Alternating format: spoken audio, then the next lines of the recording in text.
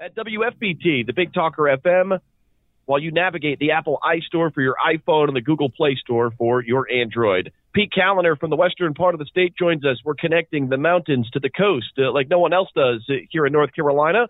Pete, it's a pleasure, my friend. I hope all is well on your end of the state here in North Carolina. Yeah, all is well. I hope you are as well. Yes, enjoying this beautiful weather, the spring, the summer, the pollen. All right, I can leave without it, but it's part of where we live in this beautiful place that we call home. Yesterday, Pete, we had an announcement by our former governor out in Charlotte, apparently a very popular talk radio host, WBT. He makes the announcement that he's going to toss his hat in the race, along with a few others on the Republican side already. Can you go back in time and tell us what went wrong with Governor McCrory's reelection campaign? Of course, Governor Cooper takes it over, and why he, in your mind, he decided to jump back into this race in that it'll be a crowded field.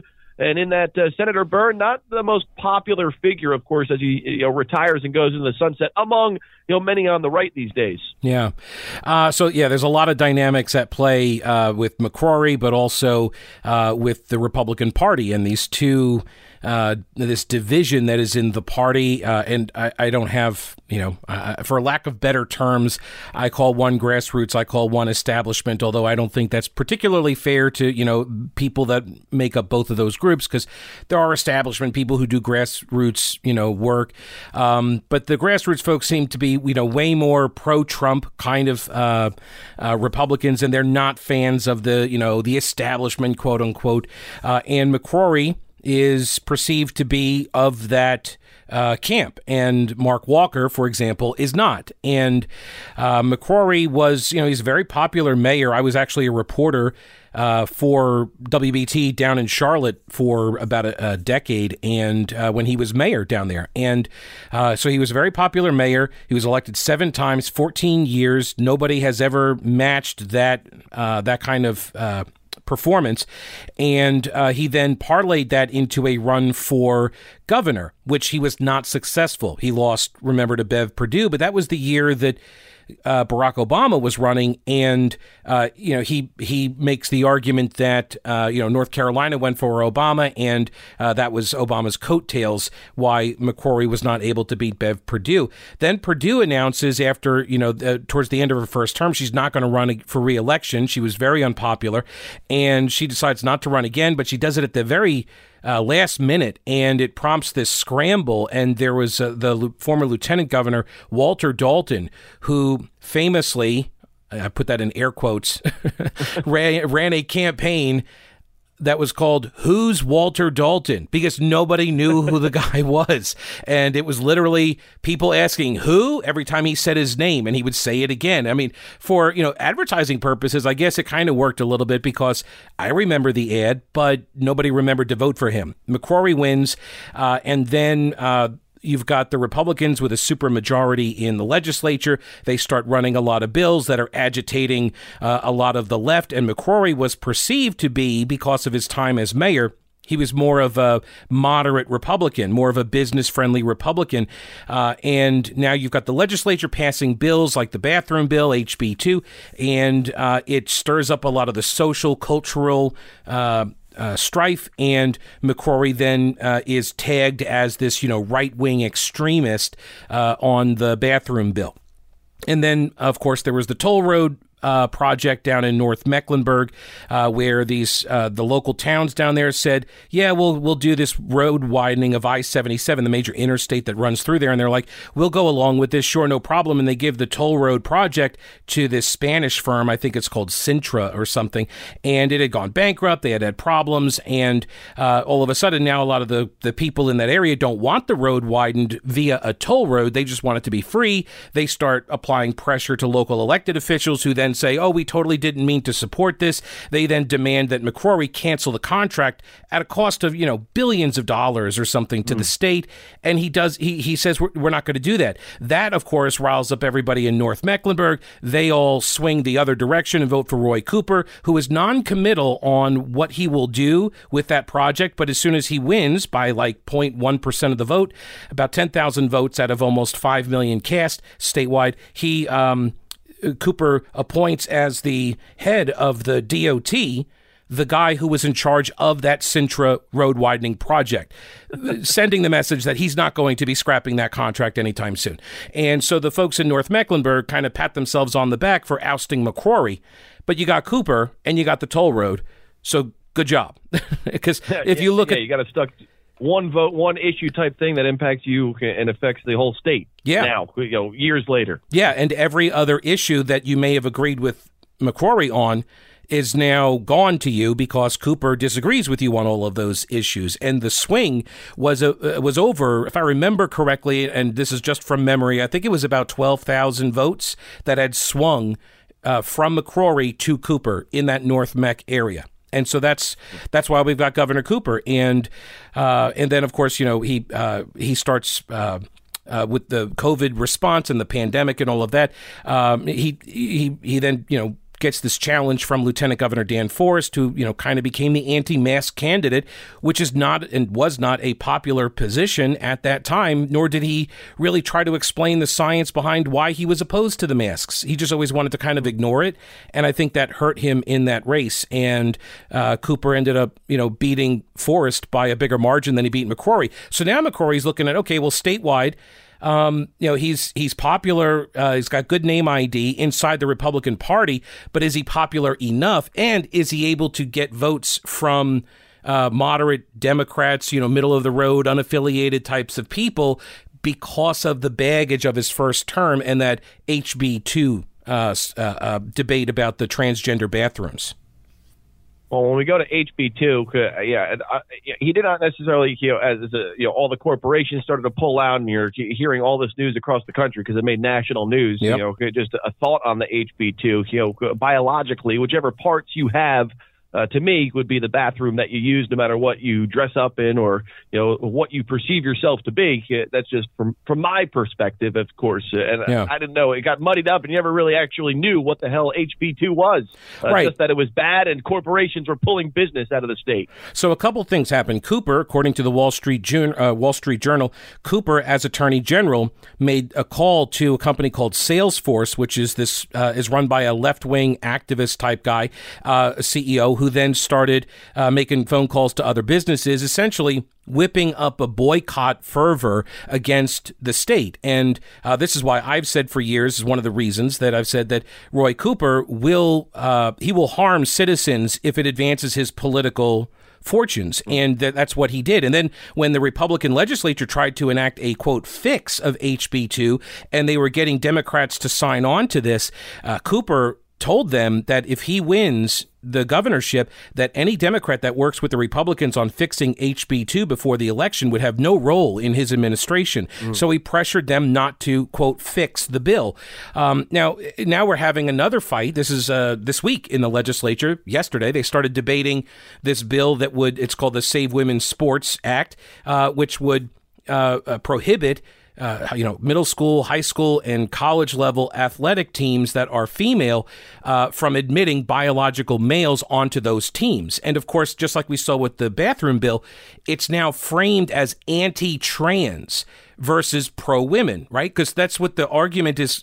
One of the speakers at the hearing yesterday was Evie Edwards, an Olympian, I believe, from Asheville, who she's a Democrat, she's pro-choice, she's a liberal. She's like, I am here, though, in support of this bill because this is such an important thing to keep women's sports for women. You're going to end up robbing girls of their ability to compete in sports.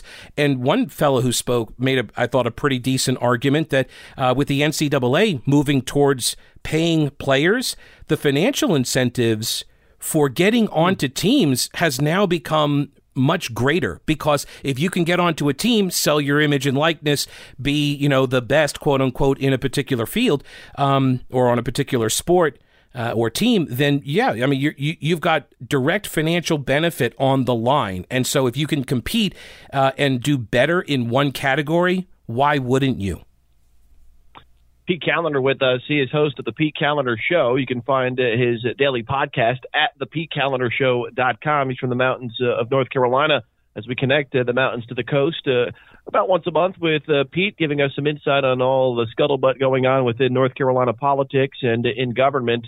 Few things there. Governor Cooper, of course, you hear a lot behind the scenes as to the twisting of the arm, I guess, so to speak, you can say, as far as when Democrats may jump out of line. We saw it with the Born Alive bill, and anyone that opposes anything that Governor Cooper wants to put forward, we're going to introduce you to your primary candidate. You hear all this sorts of stuff from Governor Cooper, a very sly politician, by the way, as we have come to know. Yeah, a lot of people they fall for his veneer, right? They fall for the act that he's just, I'm just an old country lawyer, kind of, kind of schmaltzy, down home kind of. He's got the accent, and it's a slow, thick, syrupy drawl, and he's got that kind of permanent smile and the furrowed brow, looking, He looks approachable. He looks like a harmless old guy, but he's the latest avatar of the Democratic political machine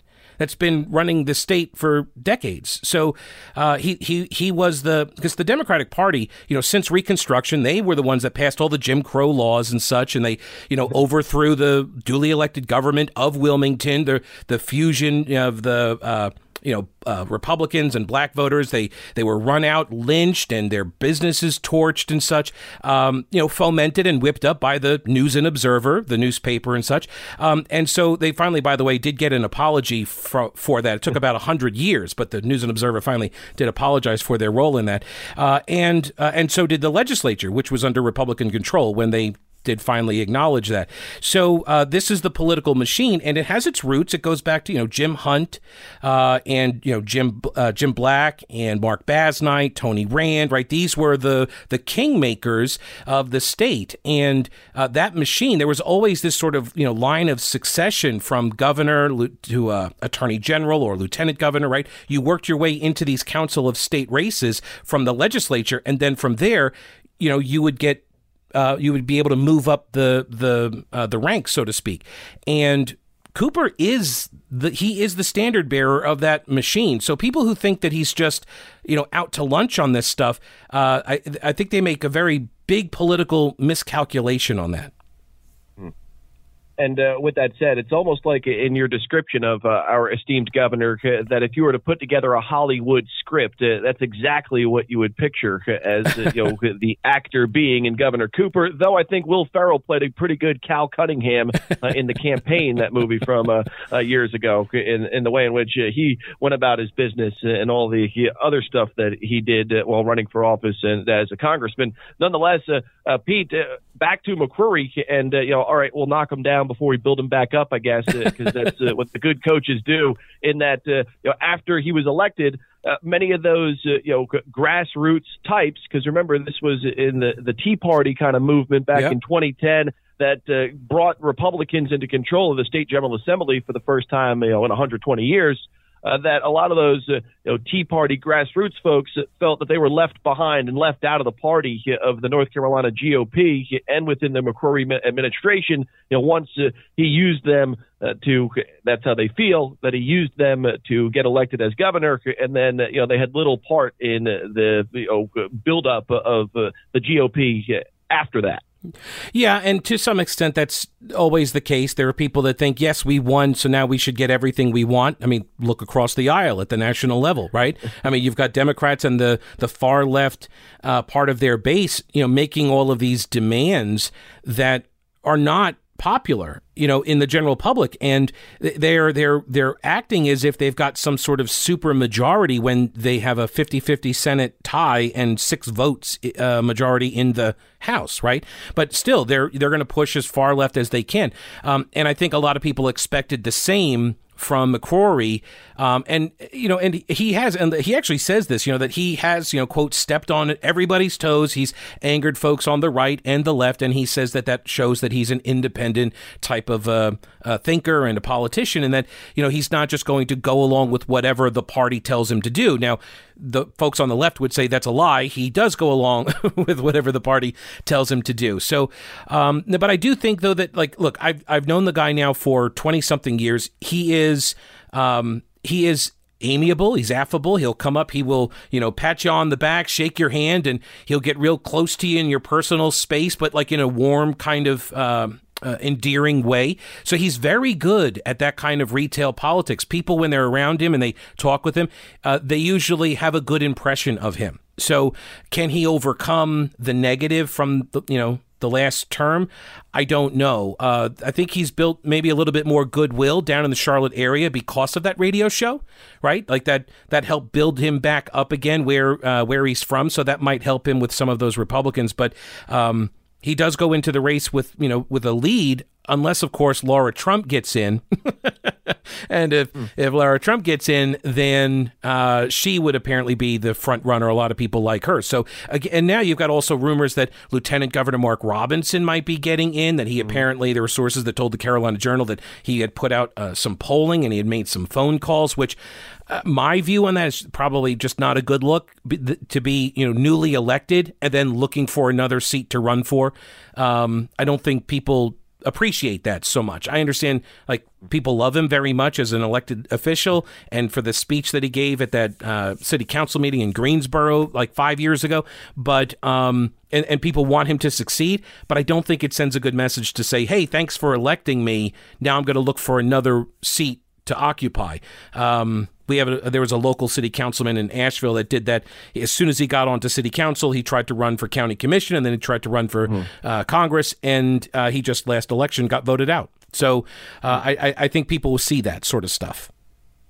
Well, and to build Mr. McCrory back up, our former governor, he helped spearhead this massive turnaround in the Tar Heel State from an economic attack standpoint, with the legislature's assistance, with the Republican supermajority and then now a majority, that he led that way, and he can boast that, of course, as part of his resume in this big North Carolina comeback. No doubt should be a fun election season that's already heating up a year and a half away from Senator Richard Burr's retirement, and then, of course, the 2022 midterms. But that dominated a lot of the Republican news. And I love all of these theories out there. Well, this guy's going to jump in and try and take votes away from that guy. And, it's a big twist and turning of Attila's McCrory machine trying to reestablish the establishment in North Carolina over the Trump portion of the party. You got to love the political banter, particularly within the NCGOP and within the Republican Party as a whole. They can never seem to get it all in line like Democrats do, with the exception of maybe a few here and there. Well, now it's funny because the Democrats would say the same thing about the Republicans. I've often noted over the years how both camps, both parties, seem to believe that the other one is way more organized and ruthless and effective. When they get power and such, they both think that of their opponents. They both see themselves as herding cats and all these different people with groups and arguments and all of that. So I'd probably say, yes, that's the case for both parties to some degree. But when you're in the minority party, it's a lot easier to be unified against the majority party, right? Because you're trying to stop them from doing whatever they're doing. And as the minority party, you can't effectively govern. You're just trying to block. So it does have a unifying component there. When you're in the majority, now everybody's like, well, let's do what we want to do. And now it becomes more of an active thing, right? And now you're on offense, and now you start seeing where those divisions are. It's one of the downsides of, having a, quote, big tent party, though. Pete, let me ask you before I let you go. I caught part of your podcast from the other day surrounding this supposed meeting that took place this past weekend with all these major CEOs in trying to punish the states that are moving forward with election reform laws after a lot of controversy in 2020 because in large part in a lot of swing states, including here in North Carolina, there was an all-out effort to change the laws without the consent of the lawmakers. The courts did not want to hear any of these arguments. Whether they were presented properly or not maybe remains to be seen, and we'll never know about it. But for the most part, we saw election laws changed and loosened or whatever without the consent of lawmakers. That's the purpose of what we call the legislative body of government. Lawmakers are responsible for making the laws. But when did it become, woke, I guess, for these major CEOs and corporate entities, the evil 1% forever We were told how the evil 1% is the main pillar as to why, there are gaps in our country between the rich and everyone else. I guess in fear of being canceled and boycotted and bad public, attention. Is that why these CEOs are now aligning with, many of these, mobs that want to move forward with changing all sorts of things and boycotting other states for wanting to tighten up their election laws? Well, look, a lot of these leaders, if they don't, agree, if they don't just outright agree and believe in this, woke anti-racism, critical race theory view of America, if they're not already on board with that, then a lot of them are just cowards. Right, and they don't want to risk shareholder value or their jobs or the health of the corporation by subjecting themselves to an organized, targeted boycott, pressure campaign against the company that the left has been doing. And look, in talk radio, folks in talk radio, we recognize this for what it is. This has been going on for decades. They target advertisers to try to get them to pull support, and now they're just doing it at a much larger level. And the Democrats are in control right now, and so there are a lot of companies and corporations that are very afraid. But there is also, this disease has infected everything from, yes, the corporate level, but also all the way through the schools. It's a religion, essentially, where they're buying indulgences, that they're getting get out of jail free cards, basically. All right, we'll do our our trainings that tell all of our white workers that they're inherently racist and there's nothing they can ever do to get over that racism. And then I'll get the little certificate that I did this for all my workers, and then I'll post it on the website. And, like a smear of blood over the doorway, the mob shall pass me by and we'll be okay. It's a protection racket is what it is. And the sooner we have pushback from leaders in those areas, in those businesses, then the sooner it breaks this fever. Unfortunately, I don't see a lot of them stepping up to that. And honestly, at this point, if they're going to cast their lot with the Democrats and they're going to act in a partisan way like this, then okay, let's stop giving them tax breaks. Next time Democrats say, let's raise the corporate tax rate, Republicans should say, well, why not double it? Triple it. Whatever it is you're proposing, let's go twice as hard at them. Let's remove the monopoly exemptions for Major League Baseball, right? Like, if you want to get involved in politics, this is what it looks like. You're now going to be deprived of the things that you got from friendly lawmakers that now are no longer your friends because you've picked fights with them. Yeah, oftentimes, hardball is played in politics, and you want to get into this realm, you may have to deal with some of the consequences of those decisions. That means these cushy breaks and subsidies and all these things may go away one day. We'll see if anyone is actually held accountable for moving in this direction. Big business and big business, government getting together, it can't end up good for the American people. There's no question about that.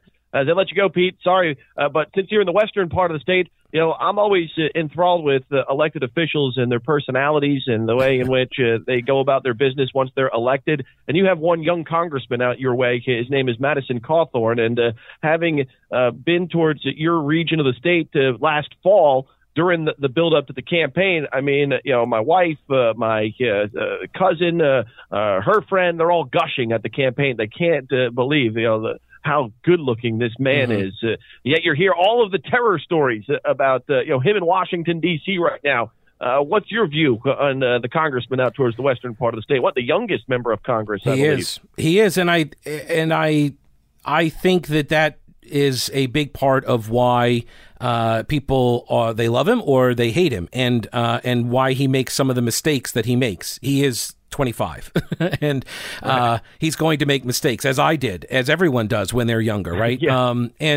I do wonder at some of the approaches that they take on some issues, but I'm also not a Gen Z or millennial, so I don't know if that's a particularly appealing pitch to younger folks like that. I don't think it is to a lot of older folks. He's already drawn a challenge from a Nashville Republican named Wendy Nevarez, who was a former E6 in the United States Navy, so she's going to run against him in the primary. There are rumors that the state senator Chuck Edwards might also throw his name in the hat, and then the hat goes in the ring. I think that's how that goes. Anyway, he's going to run, or that's the rumor. So and maybe there's a former sheriff that he's been rumored to be looking at it as well. So there are people in the Republican Party that have not been impressed with Madison Cawthorn's performance so far, and that may get him a primary challenge from several people. Pete Callender with us here this morning. Great connection with the mountains here on the coast. The Pete Callender Show, a daily podcast covering all sorts of issues from a North Carolina perspective out in the western part of the state. Pete, it's always a pleasure, my man. Good stuff here this morning. Thanks, Joe. Always a pleasure. I appreciate it. It's the PeteCallenderShow.com if you want to hear more from Pete on a daily basis in engaging in all of the news and issues surrounding the state of North Carolina and around the nation. We've hit the bottom of the hour. Great to have Pete as a friend of the